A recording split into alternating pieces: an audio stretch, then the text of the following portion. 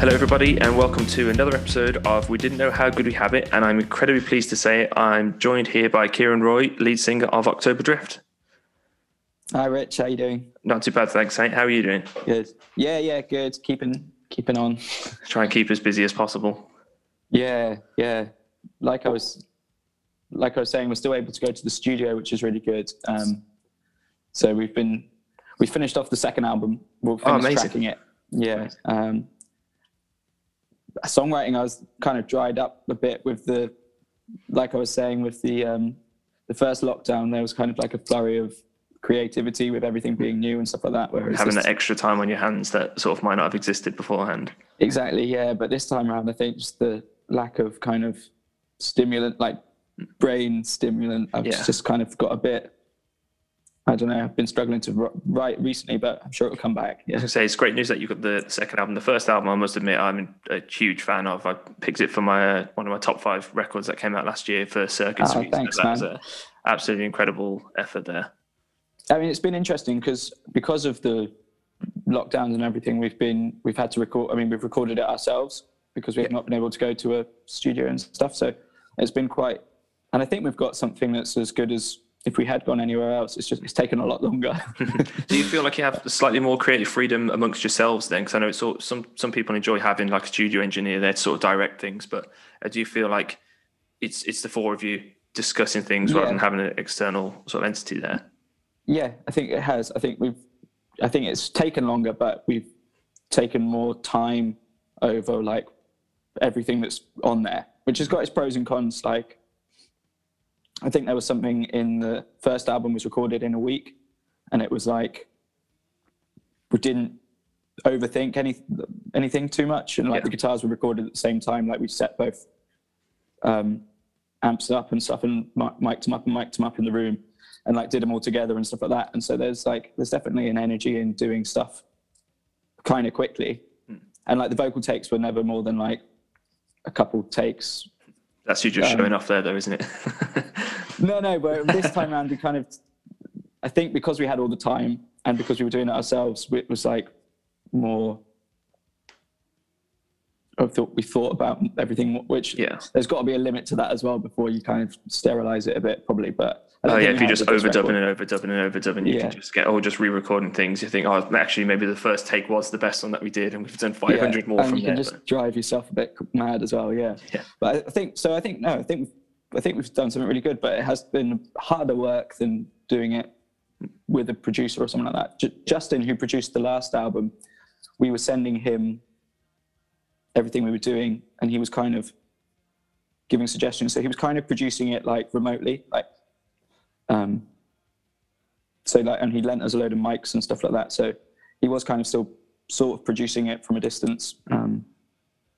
Someone who's just a bit more external that you can send stuff to, they can have a think over it and send it back to you rather than it being like there and then an instant. So I suppose that gives people time to mull over ideas and things. Yeah, and having someone else's input from like an outside perspective as well is definitely still really helpful. Yeah. Great. Well, I'm really looking forward to hearing it. Is there a plan for it to get out or anything? Obviously, you don't have to give away anything if you don't want. So we're still waiting. It's not been mixed yet, so we're getting that together, and we'll hopefully be able to start releasing singles off from it this year. Is the plan? Not quite sure when yet, but yeah. Obviously, we originally didn't want to release anything before we were like before we could gig but then as it's gone on and on, we're like, oh well, we thought we'd be able to gig by now, kind of thing. So now it's like, right, maybe we should start. Yeah, so now it's like, right, we should probably start thinking about getting this stuff out. So there's a thing I've sort of mentioned to a couple of other people I've spoken to about the way, I mean, myself being a music promoter, so I've had to halt putting gigs on just because the uncertainty of what's going on. But from what I've gauged from speaking to a lot of different people, the music industry seems to have just been put on pause, especially from like a fan's perspective, because people still are there for the acts. They're still buying T-shirts, they're still buying records, they're still buying tickets for events that they know may be postponed or cancelled, but they're there to support the act. So I feel like that need, something we mentioned before, like that pressure to do something right now, I think is kind of lifted a little bit more. But I also like that bands are putting stuff out to try and sort of be like, we're still here and we're still like grateful for everyone's support and things as well. I think it's a good time now because we've got nothing but time to absorb any of the arts, really, I suppose. Yeah, we did the we did the album in January last year, and then we were lucky enough to do a tour in February. So in fact, I think it was yesterday was our last gig. A year today since our last gig. Oh yeah, I saw that social media. The last date of the tour, yeah. Oh. But we had the old Blue Last. That one was. Yeah. You know, like so it was great. It was great because, like, you know, the tour was the best we'd done, and that gig was. It was good to go out on a high at least. Right? Yeah. But we did an EP since then, just to kind of keep active, and like that was fun to do as well, because I'm not sure we would have done it if it wasn't for the fact that we weren't touring and stuff like that. But it was interesting to put out the kind of stripped back EP, and but yeah, so I mean, it's a weird time, isn't it? Yeah, this is incredible. It's true that it's good that people are still kind of actively, like our tour that was on sale that got moved, it's got rescheduled like 3 times, but the tickets have still sold well. So I think when it can eventually go ahead, people will be. I think people need to have the positive outlook on, we will be going to shows, not when we will be going to shows, is that we will be going to shows again.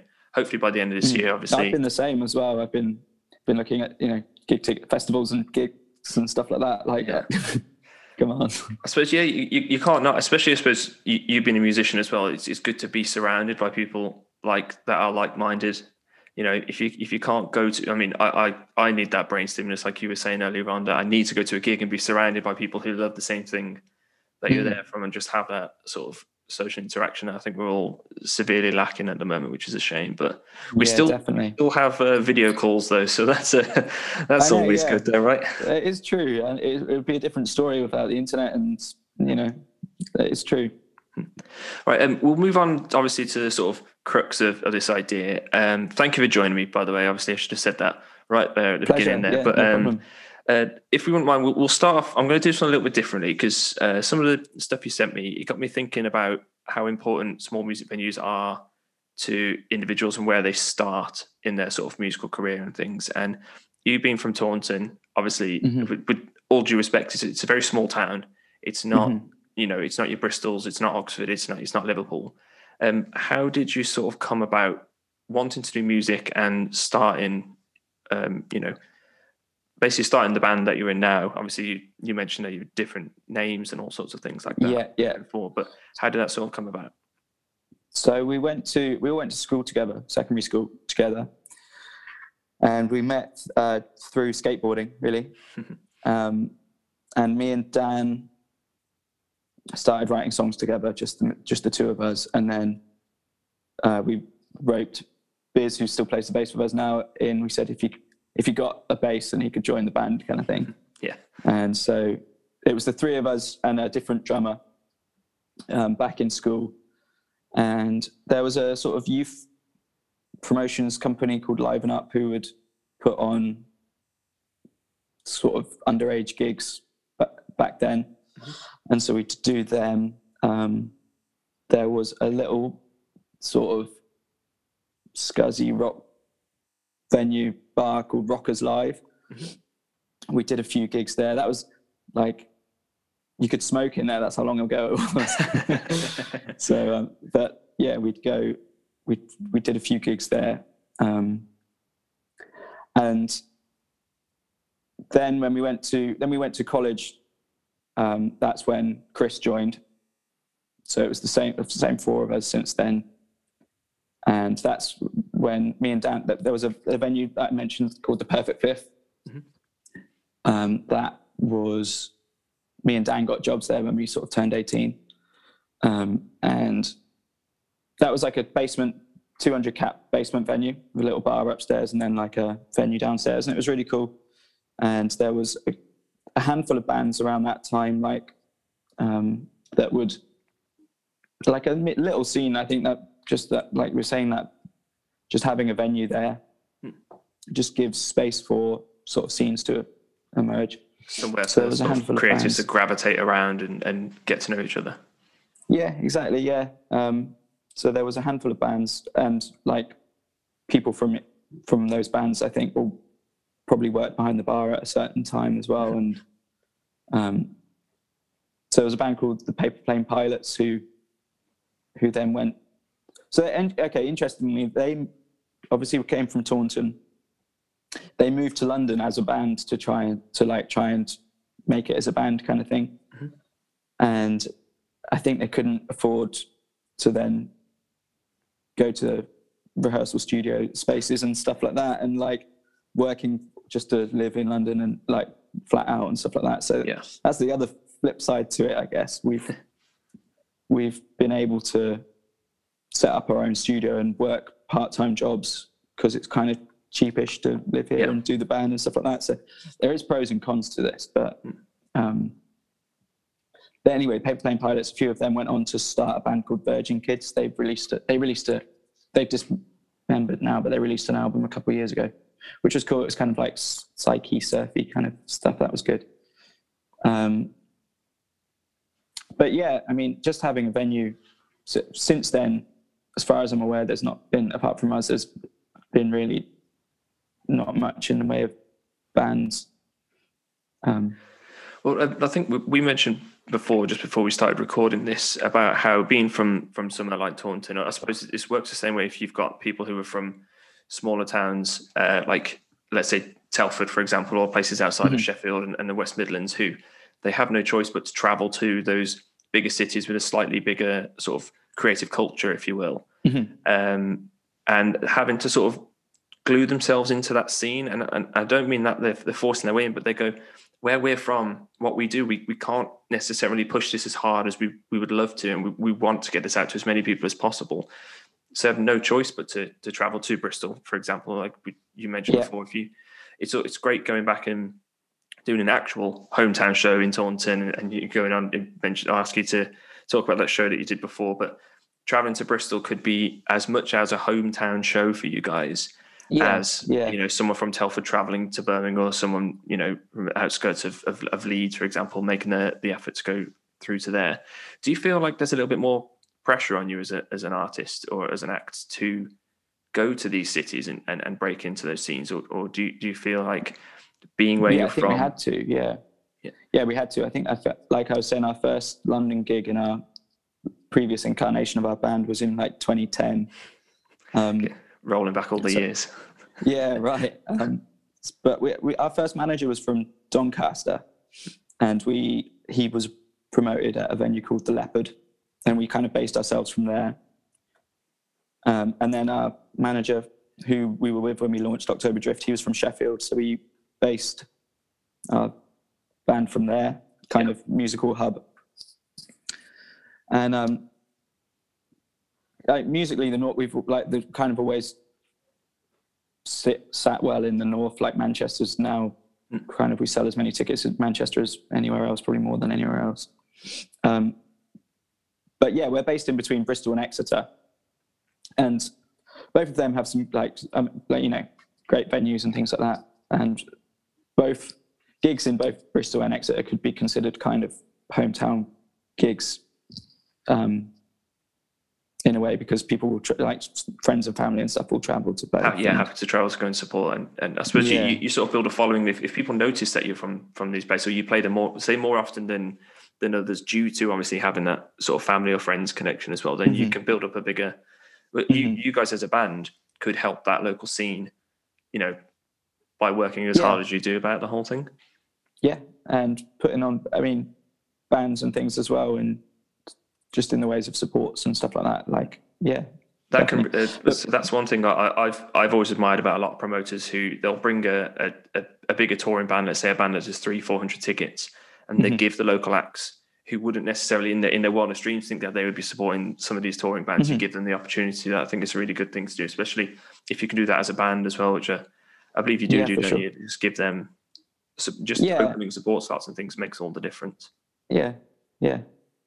But since then, since we've kind of got to we know we've spent a lot more time in Bristol than Exeter, and we know there's more of a scene, I think, for what we're doing in Bristol, and like our sound engineers from the Louisiana, and we've got to know the Louisiana really well, and like everyone who works there and stuff like that. That's kind of like what we would consider maybe our sort of local venue, even though it's a bit up the road. That's probably the closest thing we've got to a local venue. Yeah. And let's go into a couple of bands and talk about Bristol. Obviously, there's a hell of a lot of great bands that come out of Bristol.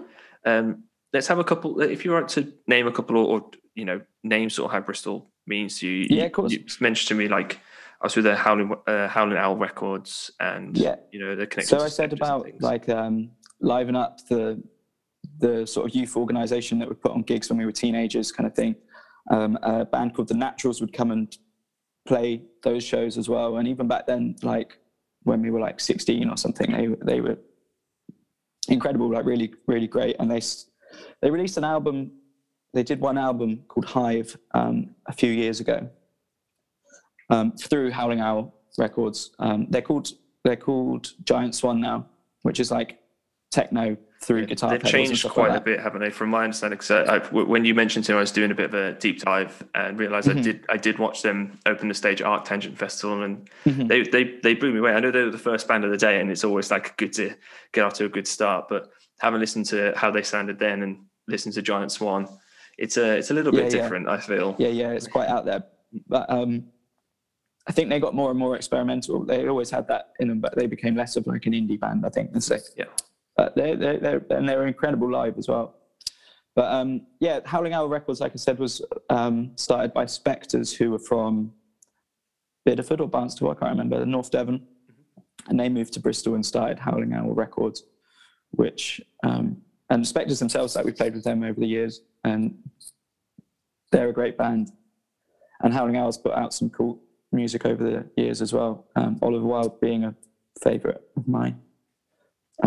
He's now in a band called Pet Shimmers with Mig, who books gigs at the Louisiana. So I had a good listen to Pet Shimmers and I really enjoyed them. They've got this sort of like Menace Beach, Tame Impala, like psychedelic sort of sound going on. I've really enjoyed that. It's good to know that, obviously, from little beginnings in, like you said, that liven up those people having the same sort of musical mentality, leading to bands like Spectres, who have done incredibly well over the last few years as well. It shows how important having a small space or just an idea can sort of lead a band to where you guys are now as well, which is doing pretty well, if you ask me. Thanks. Well, no, you're totally right. And just having those places for the space for those bands to meet other people and stuff like that. I mean, going back to the Perfect Fifth, there was a guy called Josh Brooksbank, and they were in a band called the Locarnos, which were from Taunton, which became Camera Culture. And then he was in a band called Sienna Chorus. More recently, they were from Bristol. They were based in Bristol, and they had some. I'm not even sure that. I think they put one song on Spotify. They had put a song called Sideways on YouTube, I think, which was great. We played with them a few times in Bristol, and they were great live as well.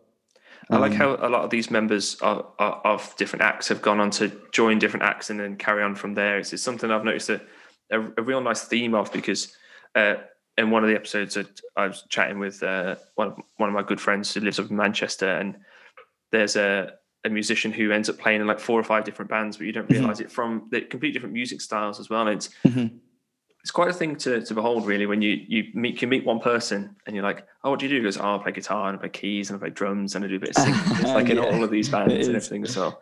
But it shows how hard people are willing to work as well. To if they believe in something that they do, then they'll do what they can really to get as far as they can with it. But having said all that, like we've never actually infiltrated the Bristol music scene. Like we've never really been welcomed, like particularly by the music scene in Bristol by other bands and stuff like that. So like that's where we would consider ourselves most closely linked, but not like a Bristol band. So it is interesting, and out of that I think the pros is that we've not been, like, when you're in a scene, it could be hard to break out of it, and you get linked with associated bands and stuff. And then in a way, I think there's pros and cons. Like we've never had the struggle of trying to break out of a scene, or like built somewhere but not been able to sell tickets elsewhere. It's always been quite spread across the country. Yeah, I totally agree with you when it comes to it could be hard to break out of a scene. Like a lot of bands, hopefully if they're listening to this, they need to realize that it's fantastic starting a scene and working with your counterparts in your city, but then you need to try and take that with you where else you go as well. Like do gig swaps, all that sort of thing. That just take your scene with you. Don't feel like you're trying to break out of it to go and, you know, discover a different city. Take it with you, take the energy and everything.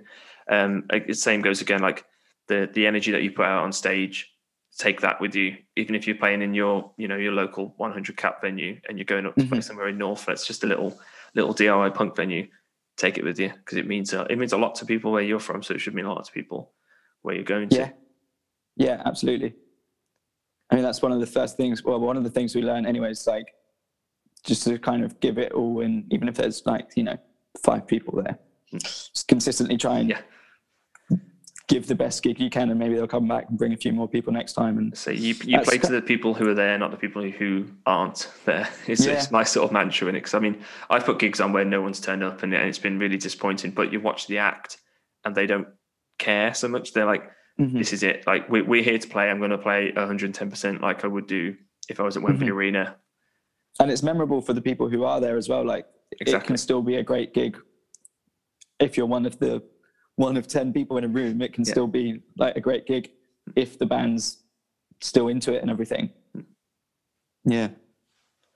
I mean, we had, growing up around here, it was more like there was obviously Glastonbury Festival, which is down the road, which I thought that little thing there. Sorry, I should have mentioned that.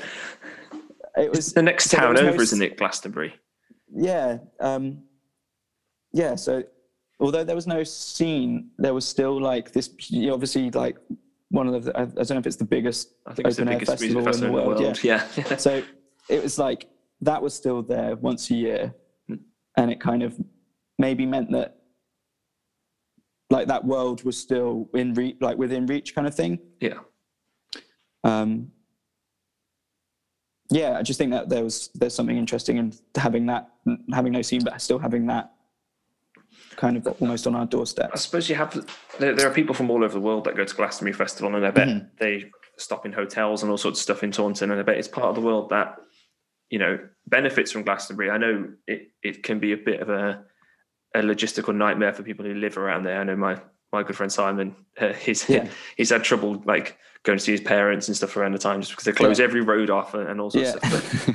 But you wouldn't experience that part of the world, I suppose, without Glastonbury at the end of the day. Yeah. But and it's also worth mentioning that like most people like our age, when we were teenagers and stuff, there was like free parties and raves in woods and stuff like that. Like that kind of thing that people like was more of a thing than like going to gigs.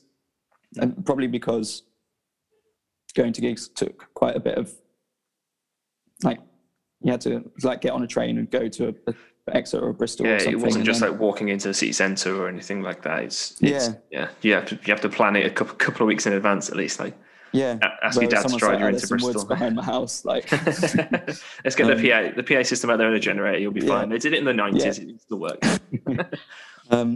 But yeah, kind of songs always resonated with us. I think all of us more like we would go to parties and stuff like that and have a good time, but like bands and songs, we always resonated with us more, and we always went to Bristol and Exeter, you know, made the effort growing up and stuff to go to gigs and things like that. Let's go into some of the best acts that you'd say that you sort of made the concerted effort to travel to go and see. Then let's say if you're at home in Taunton and you go, right, I'll get the train, where are we going, who are we going to see? Well, we'd go to gigs at the Louisiana, which are just like smaller bands and stuff like that. But I mean, we've gone to Cardiff, like traveled to Cardiff when we were like 18 to go and see Biffy Clyro, and just trying to think of growing, like growing up where we would go. We'd go down to the Cavern or the Phoenix in Exeter as well for gigs. But yeah, like I said, we've had the Perfect Fifth as well, which was like local bands and stuff like that, and we had some great nights there as well. Just trying to think of any yet. I've put you on the spot there. Apologize. Yeah. Apologize for that. Sorry. But yeah, did you sort of feel like you had to come out of your local area and stuff to go and see these bands, or were you like lovingly absorbed with what it was that you were sort of helping to create? You know, being at the Perfect Fifth and doing the stuff with Liven Up and the acts that you know that had moved on to go to London and stuff, and seeing that unfortunately that it didn't work out for them as well as they would have liked it, or you would have liked for them. Did you feel a pressure to make the difference, like to travel or whatever, or is it just like Taunton is home and that's where you want to do it? No, we considered moving to, well, when we finished college, we considered like going to university and trying to be like as a band and do something like that. We looked at commercial music courses and stuff like that, but basically decided against it because like we figured that we could still tour and like anything we learned at university or facilities we could kind of work out learn as you go along. That's understandable. I personally did a music business degree, and I would say it set me up for what it is that I needed to learn. It didn't necessarily teach me absolutely everything that I needed to know, and you know, the real world side to it is nothing like reading out of a book, jumping in a car and traveling 200 miles to go and play a gig and pretending to be your own tour manager and you know, dealing with sound engineers and stuff. Books don't really, they don't set you up for that really. No. So we did that, and we had sort of toyed with moving to different cities and stuff like that. I mean, now we're like really well rooted here, like with the studio that we set up a few years ago, and like our houses and families and things like that. So we're pretty well rooted here now, and I think there's got to be something said for like for towns and cities for like getting behind their artists, and for having links with venues and promoters and people who live in the city. We've had to work harder, I think, to make those relationships, friendships and things like that. And but now we've been doing it for quite a long time. We're friends with promoters from different places. So there's all over, and there's like when we turn up to like the Leadmill in Sheffield or King Tut's in Glasgow or like a bunch of places, it feels almost like it's like really familiar. We know the promoter, and it's like not a hometown gig, but you know, like almost got that kind of feeling. Like it's like you're going back and visiting after going back home after a long time, but each night it's like doing that where you could somewhere be else. And it's like and you know the promoter, you've worked with them, and there's definitely something in that, and I guess that's a fairly unique situation. I'm not sure. Like, there was a band called Presents for Sally, which are from, I think they're from Yeovil or from Somerset somewhere, which who played at the Perfect Fifth, and they're like a shoegaze band. They were really cool, and I'm not sure they gigged like a whole lot, but they've put out a couple albums, and they were really good. There's a band called Hey Colossus. Have you ever heard of them? Yes. Yeah. So I think they're from London originally, but I think maybe half of them live in Somerset or something now. And Joe, I can't remember his name. Joe Thompson, is it? I think maybe he wrote a book called Sleeve Notes, which is like, it resonated so much. It's just like, obviously living in Somerset, and it talks about just the sort of DIY tours and everything, and from doing it from Somerset and stuff like that. That was like a sort of rare similarity. I'm not sure there's many other people maybe who would resonate with that book so much. Yeah, it's like, here, read this book. It's about living in a really small town in the southwest of England. You'll love it. It's like, I live in Sheffield. I don't know what's going on.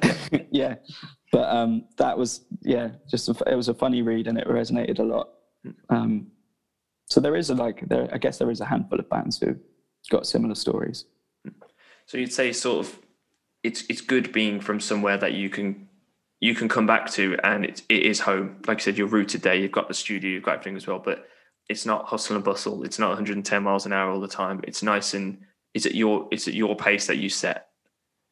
Yeah, there's definitely pros and cons. I'm not sure which outweigh which, but like us being able to to run the studio and to work job like minimum wage jobs and be able to afford to do the band and stuff like that, which is like a kind of a privilege that you might not be able to find in like London or even Bristol or like bigger cities, which are more expensive. Maybe you would in the north and things like that. I'm not sure.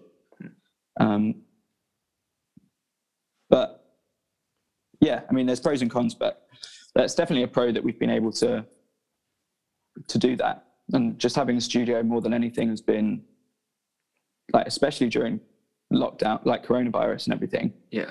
I mean, I know a lot of bands and artists can't get rehearsal, can't see each other, can't write, record or anything like that. We're like very lucky that we can still be productive.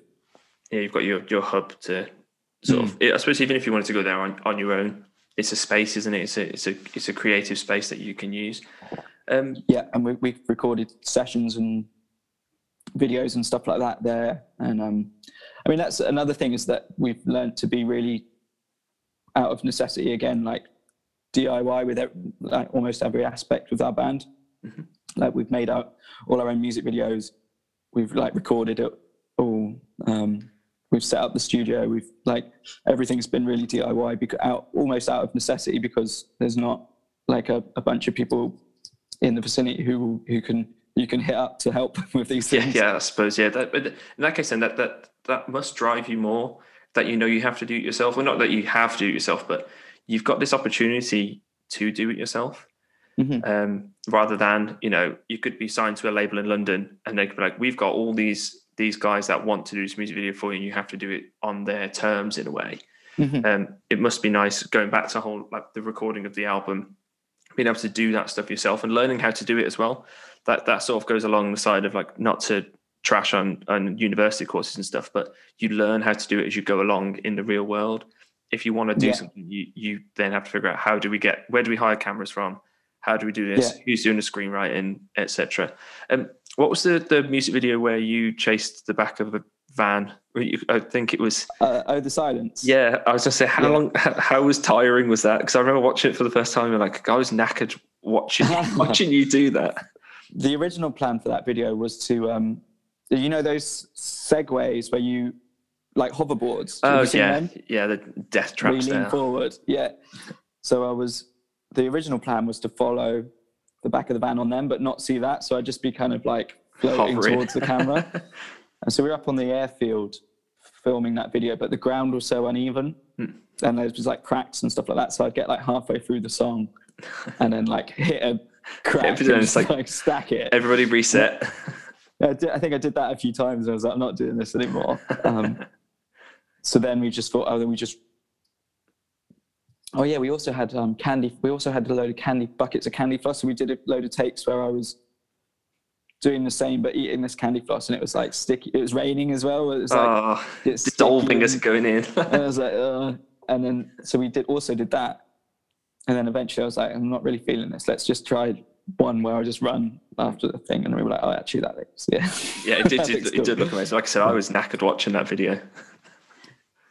Did you do like double speed? That's what I was just thinking. Yeah, we did it. The song was double speed. Yeah, so you wasn't running for that long. Yeah. But I was running. Yeah, I was singing on double speed. Yeah. So a minute and a half of running, or 2 minutes of running for us that have been sat in lockdown drinking cans of lager is still quite a lot. So kudos to you, man. Kudos to you. Thanks.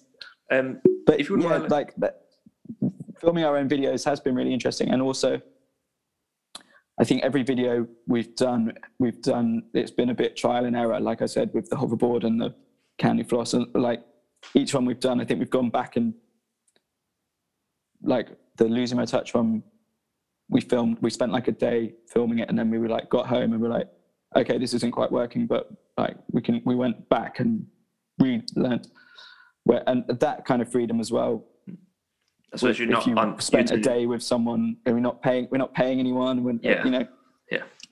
Gives us I think more freedom to do those kind of things, and the same with recording. And I mean, the fact you can just go and hang out on an airfield was I should really say that not everyone gets that sort of opportunity either. Yeah. I think we paid there's a farmer who owns it. And so Somerset, I love that. I know, yeah. I can't remember. We gave him 30 quid or something, and he was. It's like, can we go and drive up and down your runway for an afternoon? And he's like, yeah, dude, please. Yeah. Yeah. And if we can quickly just talk about, obviously, there's a tour booked for sort of October time, isn't there? Yeah. Over in Europe. Yeah, with the Slow Readers Club. Yeah. Who are a Manchester band who we played with them first in Leeds years and years ago. I can't remember what the venue is called, but I have a feeling that's no longer there either. Is it probably the Cockpit or somewhere? Oh, yeah, it wasn't Cockpit, but we did play there as well, which is no longer there, is it? Sadly. That was a cool venue. This was like more of like a pub, and they put on gigs. And you're basically going all over with them, aren't you? You with Slow Readers Club, fingers crossed it can happen, because that's in like October now, isn't it? But it's in like 13 different countries. So obviously with coronavirus, we're not sure if what's going to happen. Fingers crossed it can happen by then, but it wouldn't surprise me if it can't. Yeah, I really hope, just because, like I said, we were planning on coming over and checking you guys out. I've always wanted to go to Norway, so the fact that you're playing in Norway is class. Us too. We've done bits in Europe with editors and with We Are Scientists where we met you. Yeah. But we've never been up to sort of Scandinavia and stuff like that. So I'm really excited to do those gigs as well and see those places. I think it's colder than when we met in Munich. I would say definitely get the coat out for going for sure, Norway, especially in October time and everything. But I'm going to leave it there. But I want to say thank you so much, obviously, for joining me on this. And obviously, you taking up your time that you could be down the studio. No problem at all. Recording. So you talk to little old me instead. But yeah, thank you so much, Kieran. No worries at all, Rich. Good luck with the second album. Good luck with the tour as well. And no doubt we'll speak again soon. Thanks very much, mate. Take care, man. Bye. Bye.